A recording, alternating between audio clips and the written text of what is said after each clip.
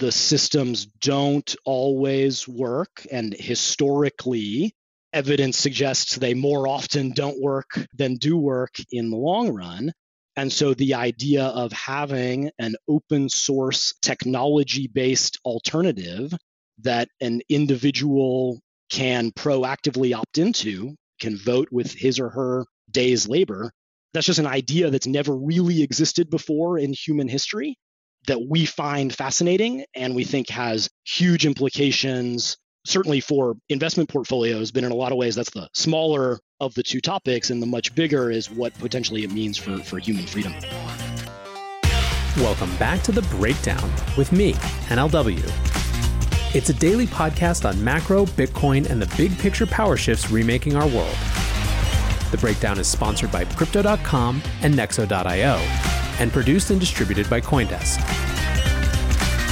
What's going on, guys? It is Thursday, November 12th. When the Bitcoin story of 2020 is written, one of the most defining features will have been the rise of corporate treasuries as a demand source for Bitcoin. This is, in many ways, simply the logical course of action for Treasury officials in a world where the macro narrative of Bitcoin as a hedge against what feels like a secular shift to a world of unfettered money printing has become ascendant. In August and September, the company that broke this wide open was, of course, Michael Saylor's MicroStrategy, who shifted ultimately $425 million from cash into Bitcoin. As we know, that investment is worth much more now a few months later. Square followed suit, moving $50 million into Bitcoin in their corporate treasury. In October, yet another of these announcements came. Stone Ridge Holdings Group, a $10 billion asset manager, announced a few things. First, they announced that more than 10,000 Bitcoin would constitute their primary reserve asset. Second, they announced that their Bitcoin-focused subsidiary, NYDIG's current custody, asset management, and financing balances exceeded $1 billion, and that they had raised $50 million in growth equity. So who is this $10 billion asset management firm that has a deep conviction around Bitcoin, a more than 10,000 large Bitcoin treasury, and more than $1 billion in custody and asset management business? That's what you'll discover this show in my conversation with Stone Ridge co-founder and NYDIG co-founder and CEO, Robby Gutmann. We discuss where their Bitcoin conviction came from, the changes Robby and Stone Ridge have seen this year in terms of investor attitudes, and most importantly, why Bitcoin is a key part of their larger mission of financial security for all. This is one of the singular most exciting conversations that I've had all year, and I know that you're going to enjoy it. All right. Welcome, Robby, to The Breakdown. It is great to have you. Thank you very much, Nathaniel. It's great to be here. So this is a really exciting conversation for me. I've been kind of watching the drips and drabs of information coming out about you guys and what you're up to, and it's going to be really fun to dig in a little bit more. But I guess just to set up, maybe you could tell me a little bit about what is NYDIG and what is Stone Ridge Holdings? Sure, absolutely. And again, I am very grateful to be here. I've been a longtime fan from afar, also a frequent listener. And this is actually my very first podcast appearance. So please be gentle. Will do. I think it probably best to start by describing Stone Ridge Holdings Group, which is a financial technology holding company founded in 2012 by a guy named Ross Stevens, who is still today the founder and the CEO. And he invited two people, myself and a woman named Yen Zhao, who I used to work with, to be co-founders with him in 2012. And the big picture idea is a financial services company dedicated to the idea of financial security for all. That is our mission. That is our watchword. And within the Stone Ridge Holdings Group ecosystem, we have several operating companies. The first and the largest is the Stone Ridge Asset Management business. The second, and the one I look after on a day-to-day basis, is called NYDIG, which is our Bitcoin-focused subsidiary. And we actually have a third operating subsidiary called Longtail Re, which is an offshore reinsurance company based in Bermuda and the Cayman Islands. And we run all of the businesses on a common set of principles, three of which we've had since the very beginning of the company, founding principles, which are first and foremost, be kind, second, be humble, and the third is focus. And along the way, as we started and operated these businesses, we've added a fourth principle, which is really more of a mindset called anti-fragile, which is totally inspired by and cribbed from the Taleb book of the same name, which is really just a way to go through life, trying to set yourself up to not only be resilient in the face of shocks, but actually get stronger in the face of shocks. Interesting. So let's talk about, just before I kind of divert you into the crazy world of Bitcoin, this idea of financial security for all. What does that mean? I guess, kind of as a mission or an orientation, but also practically for you guys. Sure. So I'd say as a guiding principle, it's both a reaction in some ways to the things that we had experienced in our careers up until the founding of Stone Ridge, as well as an orienting principle around each of the businesses. And so I'd say, speaking for me personally, I've been on Wall Street in financial services my entire career, and I've always found everything I've done intellectually fascinating and intellectually fulfilling. But at least up until Stone Ridge, there had always been a little something missing of what was I really doing it for?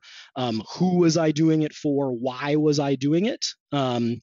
And for us in Stone Ridge, remembering that mission of trying to create financial security for all is something that we live with every day. And so, for example, as we talk about our Bitcoin-focused subsidiary NYDIG, one of the things I think we'll talk a lot about is how and why we got interested in Bitcoin.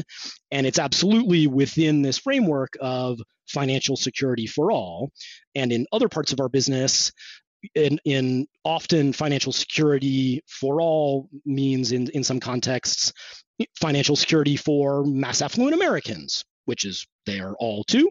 Bitcoin really for us is much broader than that. Is financial security potentially for billions of people on Earth who are not fortunate enough to be part of functional fiat monetary systems. Love it. Yeah, we're definitely going to dig deeper into that. I'm interested. I think these origin stories are really important and fascinating, particularly in the financial industry, where there is a perception that these aren't conversations that funds and firms and people have with themselves, which I think couldn't be further from the truth. And it's interesting to me that you started this firm a few years after the great financial crisis, and you had this founding principle in mind. You wanted to add that context to the work that you were doing. I mean, it feels very intentional. Absolutely. Very, very intentional.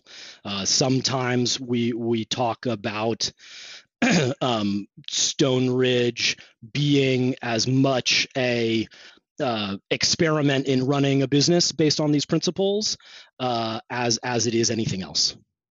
So just last question about Stone Ridge before we it's all going to be about Stone Ridge in part two, but before we segue in kind of the Bitcoin origins is what are the other, so for the parts of the business that aren't focused on Bitcoin, what are the types of things that you invest in? Just again, context setting for anyone who's listening. Yeah, absolutely. So in the Stone Ridge Asset Management business, that is in form and function a fairly traditional alternative asset manager. We manage a little over $10 billion on behalf of about 100 institutional allocators. We have a variety of strategies in that business. The first and the largest is a set of reinsurance strategies. which range from a daily liquid strategy that invests primarily in catastrophe bonds, all the way to a 3-year locked private vehicle that invests in private bespoke reinsurance transactions. We also, within the Stone Ridge Asset Management business, manage a marketplace lending fund. So we are, to our knowledge, the largest marketplace lending fund in the world. There we partner with firms like Square and SoFi and Lending Club to provide capital to the borrowers on their platforms.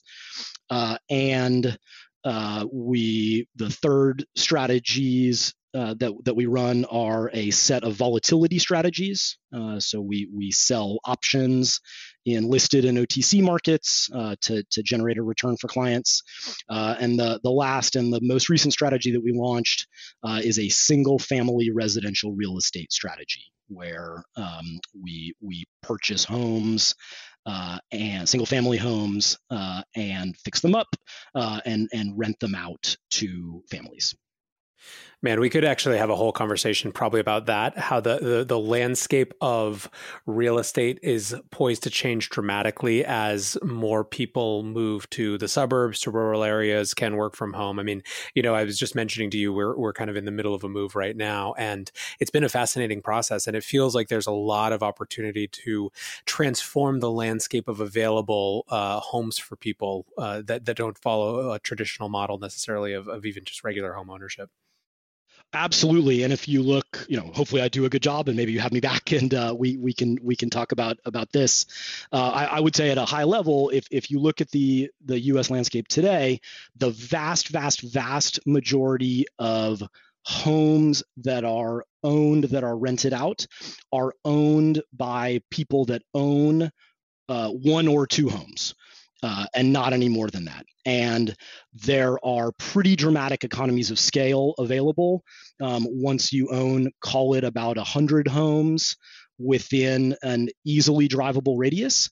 And so that just creates the opportunity to create a much better experience for a tenant in a home like that, cut a lot of the costs out, shorten the time to deliver fixes and services, as well as the opportunity to offer additional services as part of the landlord-tenant relationship. Yep, absolutely. Okay, well, that we definitely let's put a pin in that for later, because I am super interested. But let's move into Bitcoin. So, you got this variety of strategies. You've got this founding set of principles, all kind of bannered under this financial security for all. When do I guess you guys personally start looking at Bitcoin? What's the sort of origin story there, and how does it start to creep into the actual business?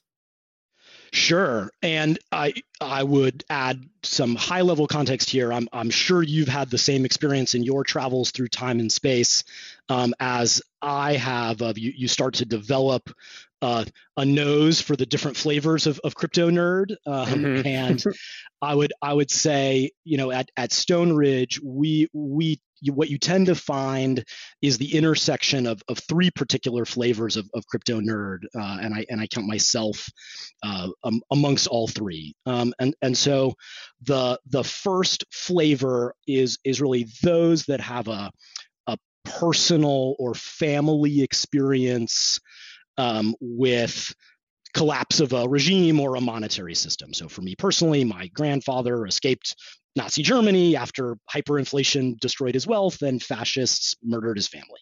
And so that has created for me a fairly deep cultural, for me and my family, a pretty deep cultural appreciation of the freedoms embedded in the American project, and also a real sense of what happens when they go away.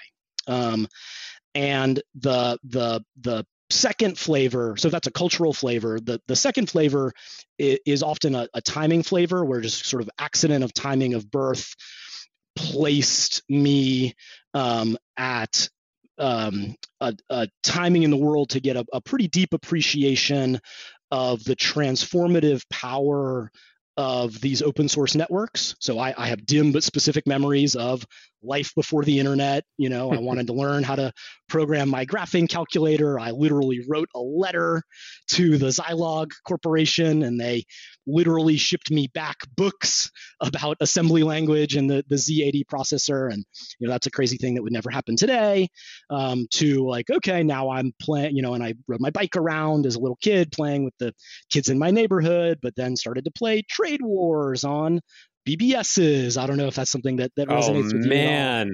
Yep. Well, we were from the same time period. Exactly. And then, okay, I haven't thought about that for a minute. Right. And then sort of staying up all night playing Diablo on BattleNet and say, oh, you can dupe this armor. What does that mean for the economy? And I'm going to go, search for gold, but do I really need to, or can I just trade for the things I need?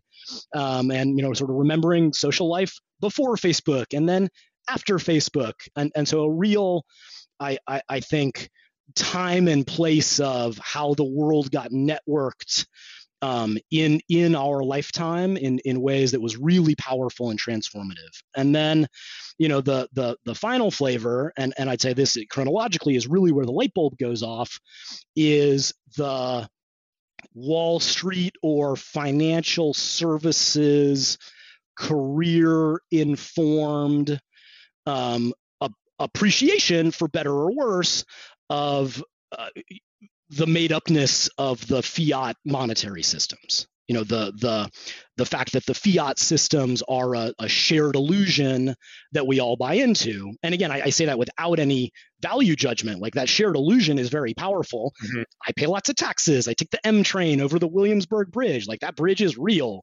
That train is real, and it exists because we can issue dollar-denominated debt. But at the same time, going back to the visceral experiences with what happens when the systems collapse, you got to be careful about managing those shared illusions. And so for me personally, I first heard about Bitcoin very early on in the wake of the financial crisis. I lived in New York City with two other guys in a small apartment, and we all worked on Wall Street, and we all had these front row seats to the financial crisis. And I sort of remember thinking like, oh, that's what my grandpa always meant when he said it's all made up, which is that it's really all made up. And so I actually bought my first Bitcoin on Craigslist, on a shady street corner in New York City. Amazing. Sometime in late 2009 or early 2010. I actually went back and tried to find the interaction in my Gmail. I couldn't find it, but I did it totally terribly. It was just a private key on a USB stick. I didn't do anything to make sure that the guy hadn't spent it anything before, and actually took me a couple of days to even figure out how to move it on the blockchain. But I did eventually. It was legitimate. The guy had not kept a copy of the key, or if he had, he hadn't used it. And so I think it's really, at least for me, it's the intersection of those three things: the timing, the culture, and the professional experience, that really just yields this absolute fundamental fascination with the idea of an open source monetary system as an alternative, at least for me, from my perspective, not a replacement for any of the fiat systems. We have today the US Postal Service and private solutions like DHL or FedEx and email. They all coexist. They all have different purposes. In my mind, the idea that you would continue to have government-backed fiat systems, at least the larger ones, as well as an open source system makes complete sense, and is just an extremely powerful idea that we just can't let go of. And honestly, we just love Bitcoin, and feel like we're at the dawn of the internet, and getting up to work every day on moving that idea forward is just very powerful, very exciting, and what drives us. Super interesting answer. I think, in terms of that flavor of crypto nerd answer, for me, it absolutely took connecting the dots between sort of the Bitcoin that I was being introduced to when I was living in San Francisco, when I was working as a VC, with actually my previous experience where I thought I was going to be in post-conflict reconstruction and had spent my early 20s in Uganda, Rwanda, the Balkans, the Middle East. It was really that sort of was what triggered it for me as something more than just an alternative payment system, right? A competitor to Square, which is how a lot of Silicon Valley treated it at that time. So I think that that's super fascinating. Okay, so you clearly have this interest around it. How does it move into the stage of conviction? And then how does it infiltrate what you're doing at Stone Ridge? Sure. So I'd say, different weightings on each of the three factors, but a lot of us at Stone Ridge have some flavor of that same genesis of personal interest in Bitcoin. And as the Stone Ridge business was developing, if you look today at the Stone Ridge Asset Management business, that didn't burst forth all at once. It was actually the result of trying lots of different things and most of them not working. And so my role early on in the Stone Ridge Asset Management business was head of product development and execution, which basically meant it was my job. I worked with Ross and Yen. We had a long list of crazy ideas, and periodically we would take a crazy idea off the list and do some work on it, and most of them didn't work, but occasionally some of them did, and we got big funds or other big businesses. And actually, given our personal interest in Bitcoin, the idea of launching a cryptocurrency fund or a Bitcoin fund had been on the list from the very beginning. And it hadn't really gotten prioritized. And before it did, actually, I'd say late 2015, early 2016, we found ourselves just talking a lot about it. And I think by that point, the landscape had changed a little bit. It wasn't just Bitcoin. There were some other things going on that were starting to percolate up into our conversation. And what we really found is there was a mismatch between how much we were talking about it and how much exposure we had to the idea. And so we really challenged ourselves. One of two things needed to happen to close that gap. Either we should stop talking about it so much, or we should have a lot more exposure than we did. And so we did a round of research and thesis challenging, and what we ultimately decided is that we should have a lot more exposure. And so that really kicked off at first the project of allocating some of the Stone Ridge Holdings Group Treasury to Bitcoin. And so what happened there was in my role at Stone Ridge, it was my job to find third-party service providers around which we would build things. And it actually never occurred to us early on that we wouldn't be able to find third-party service providers to facilitate what we wanted to do. So I have this very distinct memory of calling the big custodial bank that we used at the time and still use in the Stone Ridge Asset Management and saying, "Hi, I want to put some Bitcoin in our custody account. What can you walk me through the process?" It shouldn't be too hard, right? Yeah, exactly. And the guy said, "Bit what?" So, that's weird. And I think just a little window into the kind of people we are, rather than saying like, "Oh, I guess we can't do it." We said, "Oh, I guess we have to build that ourselves." And there were really three parts of the initial project internally, which was number one, how do we turn our dollars into Bitcoin in a way that satisfied us? We weren't laundering money for ISIS and satisfied other stakeholders as well. Second, once we had done that, how were we going to store the cryptocurrency in a way that both satisfied us that it wasn't going to get hacked and stolen, as well as facilitated audit by our auditors? And third, there were some particular accounting challenges of how Bitcoin fits within existing accounting literature that we had to work through with our accounting advisors and ultimately with our auditors. And so it was really those three pieces of work product that we did, that we ran, that we managed, that ultimately we completed. And so what then kind of the next thing that happened was, as we were building our position using this infrastructure, we were talking about it with our clients in Stone Ridge Asset Management. And I would say, I don't want to overstate it, but something like 10 to 15% by count of the client base wanted to express the same thesis that we did. And again, at that time, still for us, it very much, that thesis was long-term development of an open source monetary system.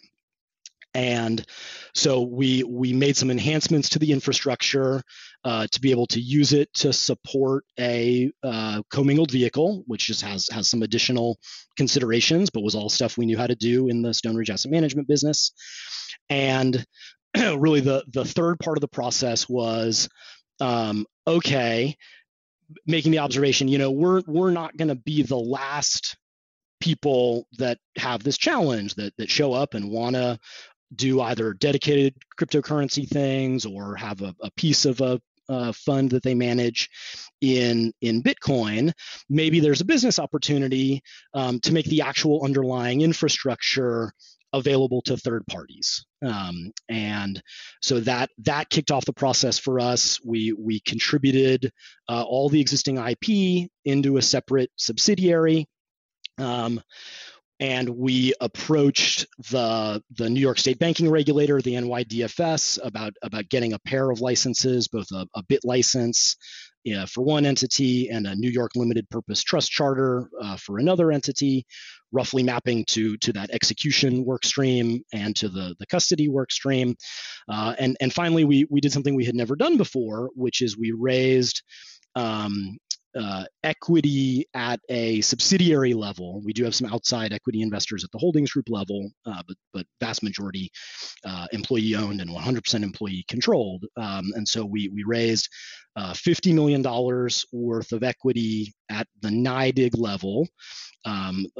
Absolutely fantastic team at Bessemer Venture Partners, BVP, run by a guy named Rob Stavis and another partner, Alex Ferrara, led the round. And then there were three other strategic investors who tend not to like to be identified by name. One global investment bank and two large global insurance companies, all three of whom we had existing relationships with at the time, and with whom our partnerships have only expanded since then. Love it. So, there's a lot to dig in here. I think one of the things that I want to go back to, though, is obviously for the last couple months, there has been a huge news cycle in Bitcoin around the idea of Treasury holdings moving to this asset, right? And in many ways, it makes just a ton of sense. If people start to see it, it's like, this is a place where it would be natural for people, for firms, for corporations to express their conviction around concerns of inflation or whatever it is, right, in this sort of process. But it was presented, or it has been presented, as something new. But it sounds like in many ways that was the genesis of this for you guys, 3-4 years ago. Yes, that's right. And for us, I think since the financial crisis, the observation of the expansion of the money supply in the US has been something we've been paying attention to. Certainly, it hasn't shown up in growth in CPI really in any measurable way. But I think where it's really shown up for us is in kind of other measurements of inflation. And really, so something we pay a lot of attention to is the cost to get $50,000 of annual income in retirement. And so if you look at the cost of that over, certainly over the last 6 months and certainly over the last year, but even stretching back over the last 10 years or so, there's been a pretty dramatic change in that. And it was observations like that led to our wanting to diversify our Treasury holdings into Bitcoin, and frankly to things like exploring the single-family residential real estate space, and ultimately launching a strategy there. Very similar observations and similar conclusions. Yeah, it's interesting. I mean, this is a place where I think we can clearly connect the line between your interest in Bitcoin and that overarching mission or guiding principle of financial security for all, right? Looking at inflation in terms of the cost to live the type of life that you had expected to, for example. That's exactly right. And I think for us, there's an additional aspect where, again, if you look at the clients we serve in all our businesses, frankly, there is a particular definition of financial security that we're focused on, which is exactly right. How to lead a first world life of dignity in retirement. And I think that's something we've been very focused on in the creation of our products and who we market them to and how we offer them. One thing that I'd say is particularly unique for us about Bitcoin is the idea of financial security is much broader in Bitcoin, in that if you look at if you're not fortunate enough to be part of the arguably really just single digit number of functional scale fiat monetary systems, you have a really different set of concerns than can I lead a retirement in dignity in the US or the UK or Japan? Sure. You have a much more fundamental, can I save my day's labor in something that I can spend tomorrow or next week? And we're not the kind of people that can cure cancer or drive world peace, but to the extent we can move the Bitcoin project forward, it really does feel like we can do something measurable in society today around this idea of financial security for people outside the first world. Yeah, and I think that it's, to me personally, viewing those things not as the same sort of challenge, but as contiguous is incredibly important, right? To see the struggle to preserve one's wealth in that sort of far away context, at least to most of us, as part of the same struggle as wanting our parents to kind of be protected, is, I think it creates a different level of commitment to trying to build the best system possible. It sort of de-individualizes things in a way that is really potentially powerful, I think. Absolutely. I totally agree. And it also, it speaks to one of the challenges we've had over the last few years in trying to talk about this prior to, call it, March, April of this year, which is there tends to be among the investor base that we speak to a fairly first world perspective of I don't understand. My Visa card works just fine. Why would I ever need this? And that's totally right. And I'm the same way. I'm probably 99th percentile in terms of personal allocation to Bitcoin relative to dollars, but it's still mostly dollars. Like, I save to send my kids to college in dollars, and I buy my groceries in dollars, and I'm, all the things being equal, pretty sure that when it's time to send my kids to college, I'm going to pay the bill in dollars and will still be buying my groceries in dollars. But it's important to remember that actually most people by count in the world are not that fortunate, are not able to live their lives in one of these systems that's actually at scale or functional, even leaving aside actively corrupt. This episode is brought to you by Crypto.com, the crypto super app that lets you buy, earn, and spend crypto all in one place and earn up to 8.5% per year on your Bitcoin. Download the Crypto.com app now to see the interest rates you could be earning on BTC and more than 20 other coins. Once in the app, you can apply for the Crypto.com Metal Card, which pays you up to 8% cash back instantly on all purchases. Reserve yours in the Crypto.com app today. Looking for the best way to stay on top of your investment game? Nexo.io has you covered in 3 easy steps with their high-yield savings account for digital assets. Step 1. Create an account at Nexo.io. Step 2. Transfer assets to your secure Nexo wallet with no minimum or maximum limits on funds deposited. Step 3. Sit back, relax, and earn up to 10% compounding interest, paid out daily on your crypto and fiat. Your passive income made simple. Get started at Nexo.io.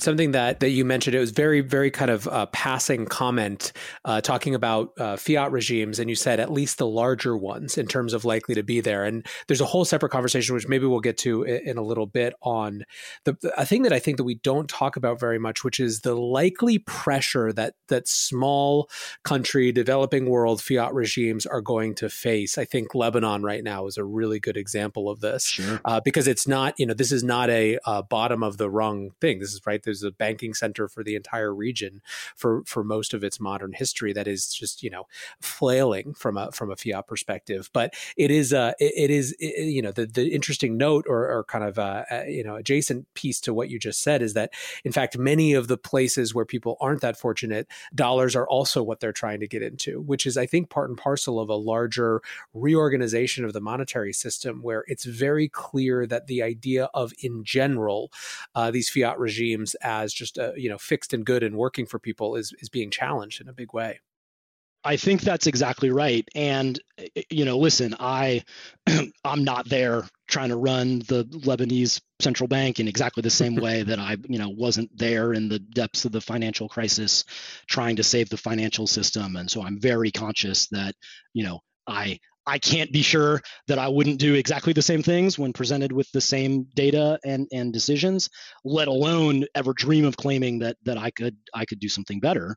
But just empirically, the systems don't always work, and historically, evidence suggests they more often don't work than do work in the long run. And so the idea of having an open source technology-based alternative that an individual agent as a human, as a citizen, can proactively opt into, can vote with his or her day's labor, that's just an idea that's never really existed before in human history, that we find fascinating and we think has huge implications, certainly for investment portfolios, but in a lot of ways that's the smaller of the two topics, and the much bigger is what potentially it means for human freedom. Absolutely. That's pretty much what drives me in this whole space. But I want to go back to your comment that there were, as you started getting into this on a kind of structural level, thinking about doing this from an infrastructure perspective, 10 to 15% by count of the client base wanted to express the same thesis. What was the composition of that 10 to 15%? Did they reflect a common type of perspective, a common type of institution? Basically, what I want to do now is maybe get some behind the scenes perspective on how things have changed. And so to do so, let's start with where they were when you guys set out on this journey. Sure. So I would say over the last couple of years, and really accelerating in the last 6 months, we have observed a pretty distinct what we think of as the 1-2 punch. And so in our business, we almost entirely, or rounds to 100% across the Stone Ridge ecosystem, deal with fiduciaries. And by that, so in crypto landscape, the term institutional investor tends to be a fairly overused term. And so we mean something pretty specific, which is somebody who professionally makes investment decisions about other people's money, and has a mix of a legal and ethical obligation to consider various risks as they make those decisions. And so with crypto specifically, the 1-2 punch that we've observed is people in those professions, CIOs, financial advisors,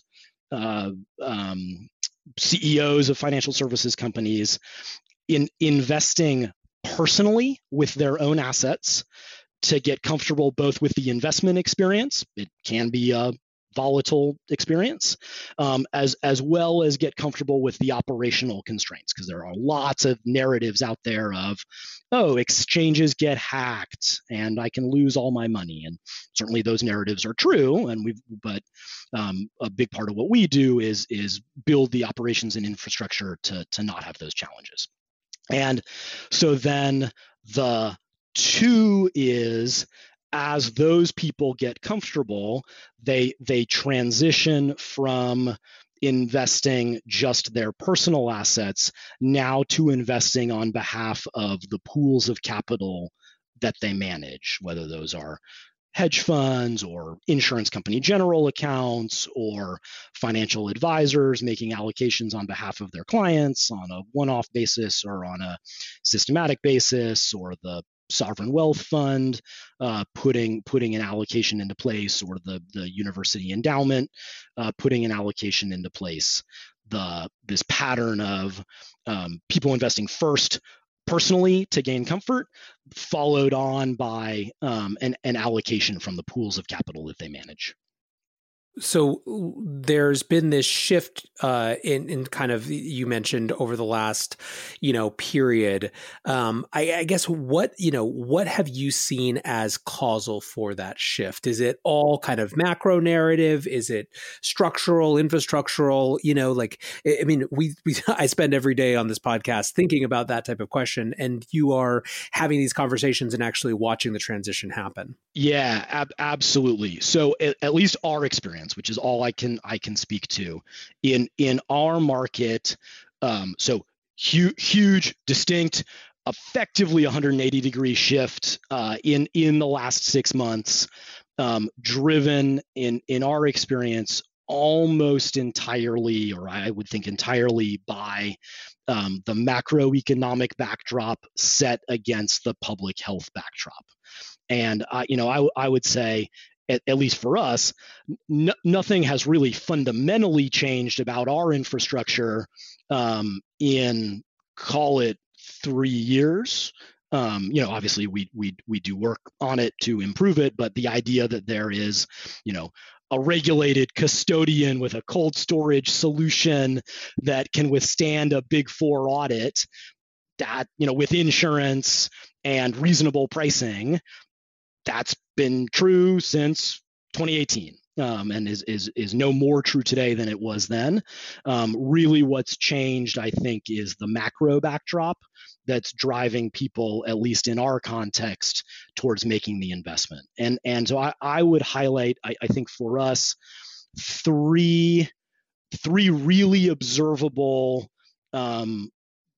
distinct trends that we see. So the first is really what I already highlighted of fiduciaries making allocations on behalf of their clients, as distinct from making personal investments. That's really, again, at least in our business, picked up, somewhere between 10 and 100-fold. The second trend is for both existing and new investors in the asset class, a demand for a more sophisticated set of financial products. So beyond the basic, I want to buy some Bitcoin and hold on to it. Certainly we see lots of that, but more interest in more sophisticated products. I have a big holding, and I want to sell calls to generate yield, and at scale in the $100 million and up range. Like, oh, that's interesting. That's not something we saw before 2020, or I want to accumulate a position, but I have a specific target entry price, and so I'm going to sell puts struck at my target entry price, so that while I wait for it to get there, I'm going to collect some yield. Or I have a big position, or I want to enter a big position, but I want to manage the volatility, so I'm going to do a collar around the position to have a less volatile experience on the book. These are all conversations that we're having and implementing for clients that really feel new this year. And the third thing I'd say is a pretty dramatic shift in the tone of existing financial institutions looking to offer Bitcoin or Bitcoin adjacent products to their clients, looking for integration solutions, white label solutions, or partnerships to be able to offer those products or accelerate their time to market in those products. And that ranges all the way from your kind of traditional asset servicers looking for sub-custody solutions. We're having a bunch of those conversations. And again, we were having those conversations before this year. The tone has really shifted, I think, in our experience, from kind of idle conversation to we're really going to do something, all the way to banks offering consumer products. And I think you asked what drove that shift for the banks, at least. I would certainly highlight the recent OCC guidance about their removing doubt that banks that they regulate can offer certain kinds of cryptocurrency and cryptocurrency adjacent services to their clients. And I really applaud the OCC for issuing that guidance and removing that doubt, because that really has spurred a lot of action from the banks they regulate. It's fascinating. We're having this conversation actually hours after a memo or some letter from a bunch of Congress people to the OCC about how they needed to chill out on the crypto guidance and do things in conjunction with Congress. So it's just, I mean, this is the way of the world, I suppose, is the tension between moving fast and moving slow. Absolutely, and these are going back to a previous part of the conversation. These are important checks and balances in how the American system works, and so the executive branch and the legislative branch having that check on each other, that's important. That's how we get a vibrant, functional democracy. Yeah, absolutely. So I think I want to ask one more question about kind of this shift, because in many ways it feels to me like, just based on even hearing your experience and talking to other folks, the groundwork has been laid for so long that this kind of narrative catalyst was able to come into such fertile ground that it looks like punctuated equilibrium, when behind the scenes there was so much percolating and getting ready for this moment. I wonder how much from a narrative perspective, though, how much has it made a difference to see highly kind of visible figures come into this space to articulate their theses, be it Paul Tudor Jones earlier this year, Druckenmiller just earlier this week? Are those things meaningful in terms of reducing perceived career or social risk, or are those just kind of the icing on the cake of lots of conversations happening behind the scenes? Certainly my opinion is those things are absolutely helpful. And I think you've hit on a really key idea when you talk about the career risk. And I think that is both why up to this point we saw, again, at least in our business, relatively little movement in sort of relative scale to things like our Stone Ridge asset management business, and why you've started to see that accelerate. And I, thinking a little bit about what I would expect on a going forward basis, I would actually expect that to accelerate, because I think for every Paul Tudor Jones or Stan Druckenmiller that you have, you have a life insurance CIO that makes the allocation, or a university endowment CIO that makes the allocation. And just the more air cover that the other professionals in those seats feel that they're not being the first to do something, just the more confident they're going to feel in expressing their thesis. And I think that really comes in two parts. I think one is seeing the people making the allocation, but also at the same time seeing the kinds of organizations that are allocating and drawing by extension conclusions about comfort with the level of the infrastructure. So really saying like, aha, if those guys got comfortable with it, it's not that I don't have to do my own work, and I am going to do my own work, but they must have done the work and they must have gotten comfortable. Absolutely. Yeah. I think that this is such a key point too. We talk about where different institutions, firms, whatever, exist on the risk spectrum as though those firms weren't made up of a set of people who have their own different risk spectrums. And so often when it comes to trying something new, like a disruptive open source money system or a totally radically differently organized asset class, you're going to have internal champions. And really it's how well and how able are they to kind of chip away at the set of concerns that others have to convince people to take that risk. That's absolutely right, and I think that gets to the heart of one of the things our clients really value about a relationship with NYDIG is just by way of our background.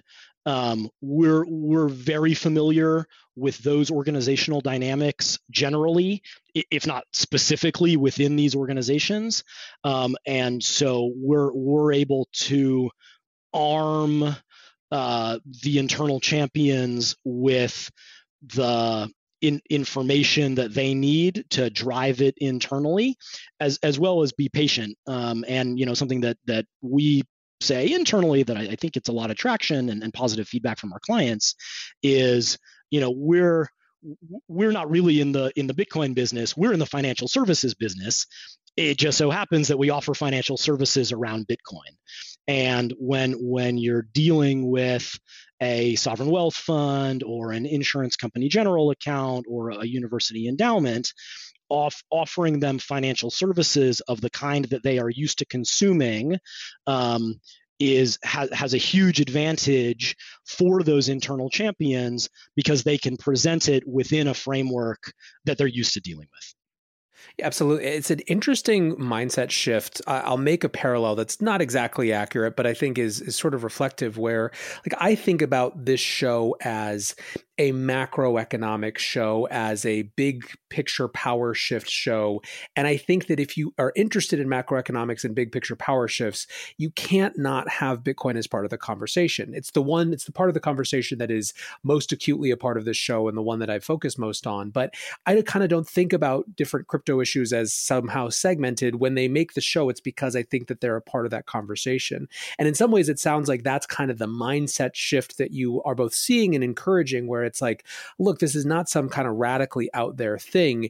If you want to do financial services in the world that we are going into, the world of 2021, the world of post-COVID, the world of MMT and whatever is going to come next, you have to be prepared to at least have the conversation about this set of systems, this set of assets that are very different, but are going to have a seat at that table.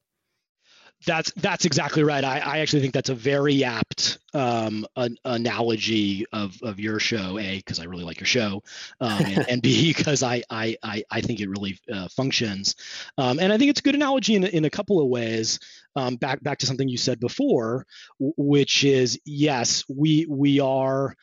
While from our perspective anyway, the infrastructure to facilitate these kinds of investors making these kinds of investments has really existed for 3+ years. The macroeconomic backdrop that caused them to rethink their portfolio allocations in certain kinds of ways, that's really what's shifted in the last 6 months. Super, super interesting. So, okay, so let's come to your news. NYDIG announced a couple weeks ago a new equity round, just a further expansion. I mean, tell us where the business is today, what you guys kind of revealed to the world a few weeks ago. Sure.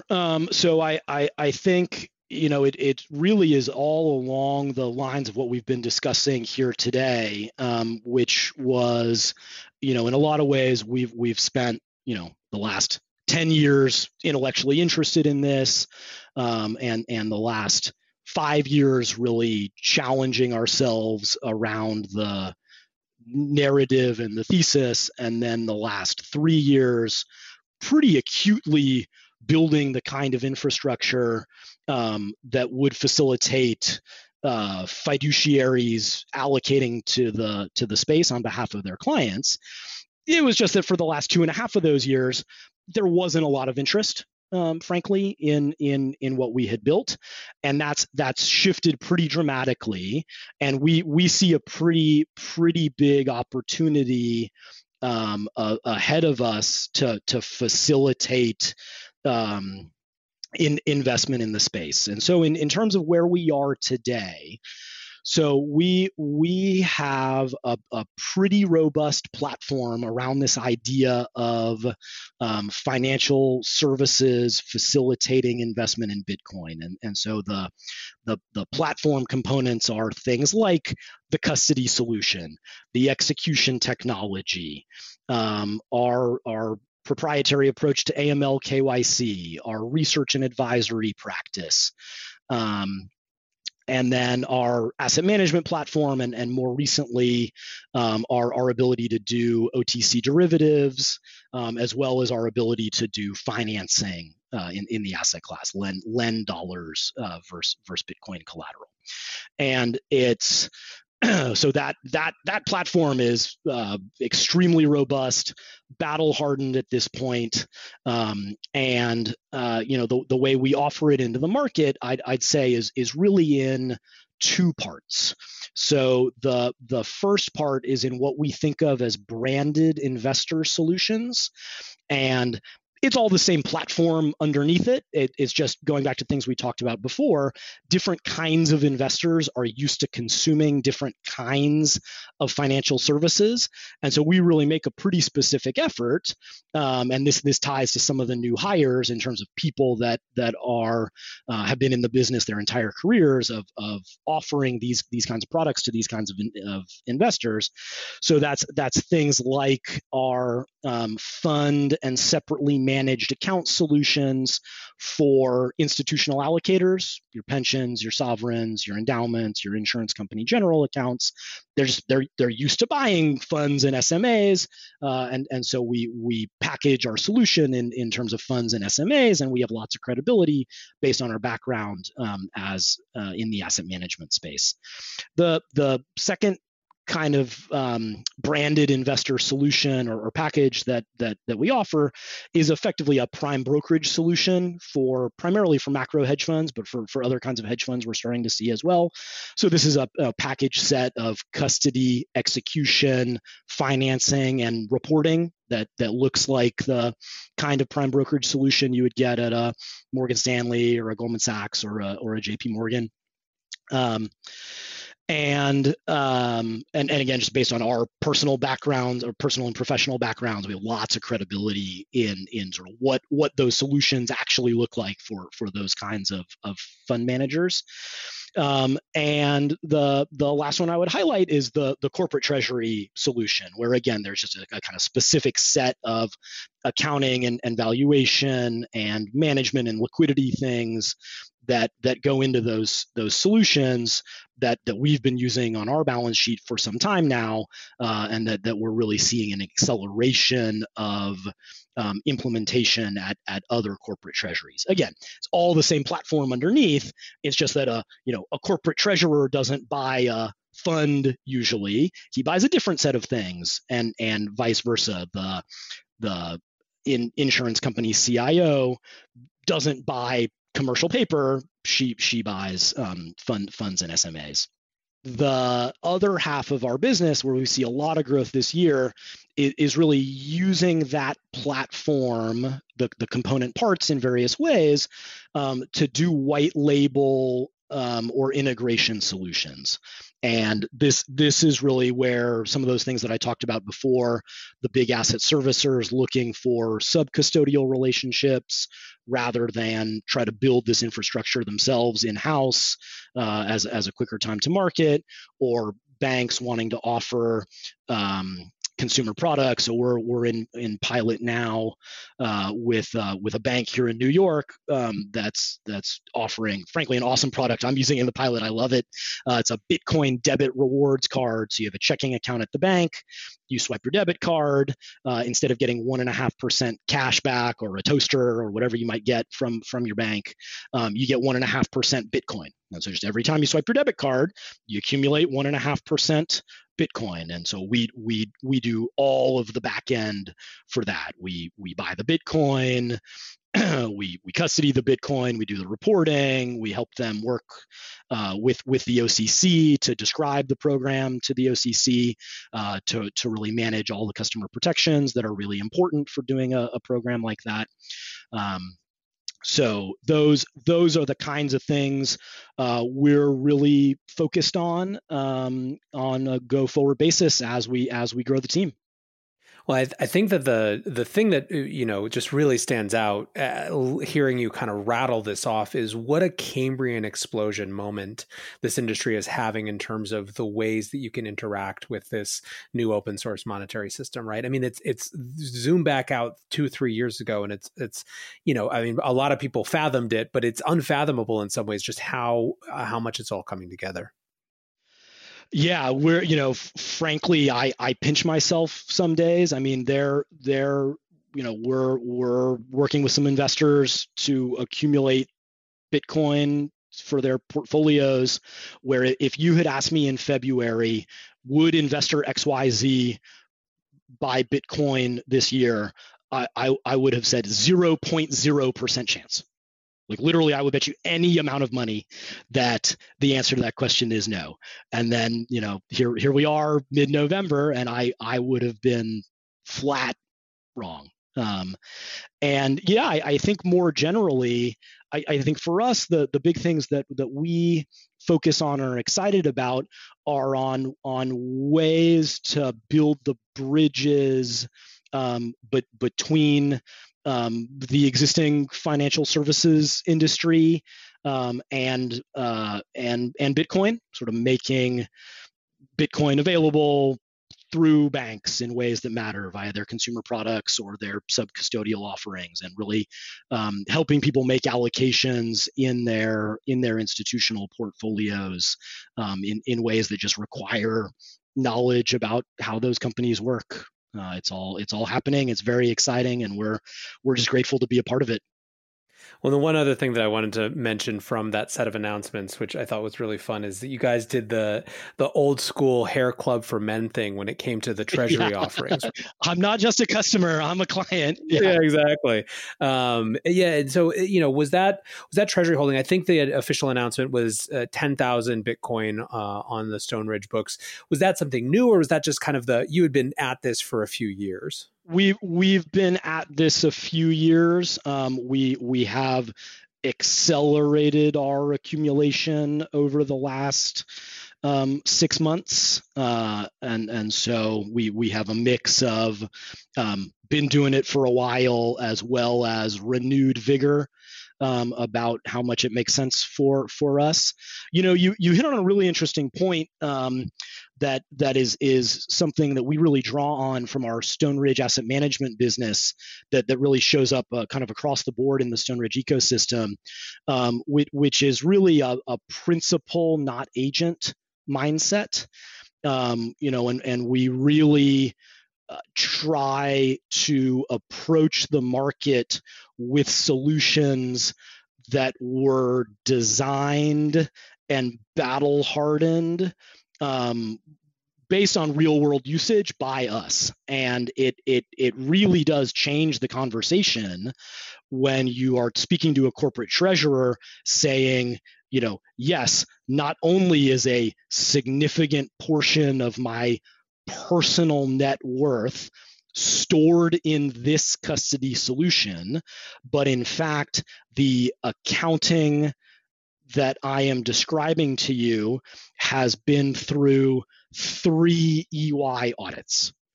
There is just a different there's a different tone to that conversation by being able to say we use it ourselves than not being able to say that. Absolutely. No, I think that's huge. And, it's one thing to have evangelists. It's another thing to have evangelist entrepreneurs. So I think it's very exciting to see what you guys are doing. I've had you here for an hour now, and I want to be respectful of your time and let you get back out to building products and then evangelizing them. But I want to maybe end on this macro note as well. Obviously, we are in the midst of a highly contested election cycle. We're looking forward to a next year, trying to figure out what that's going to be.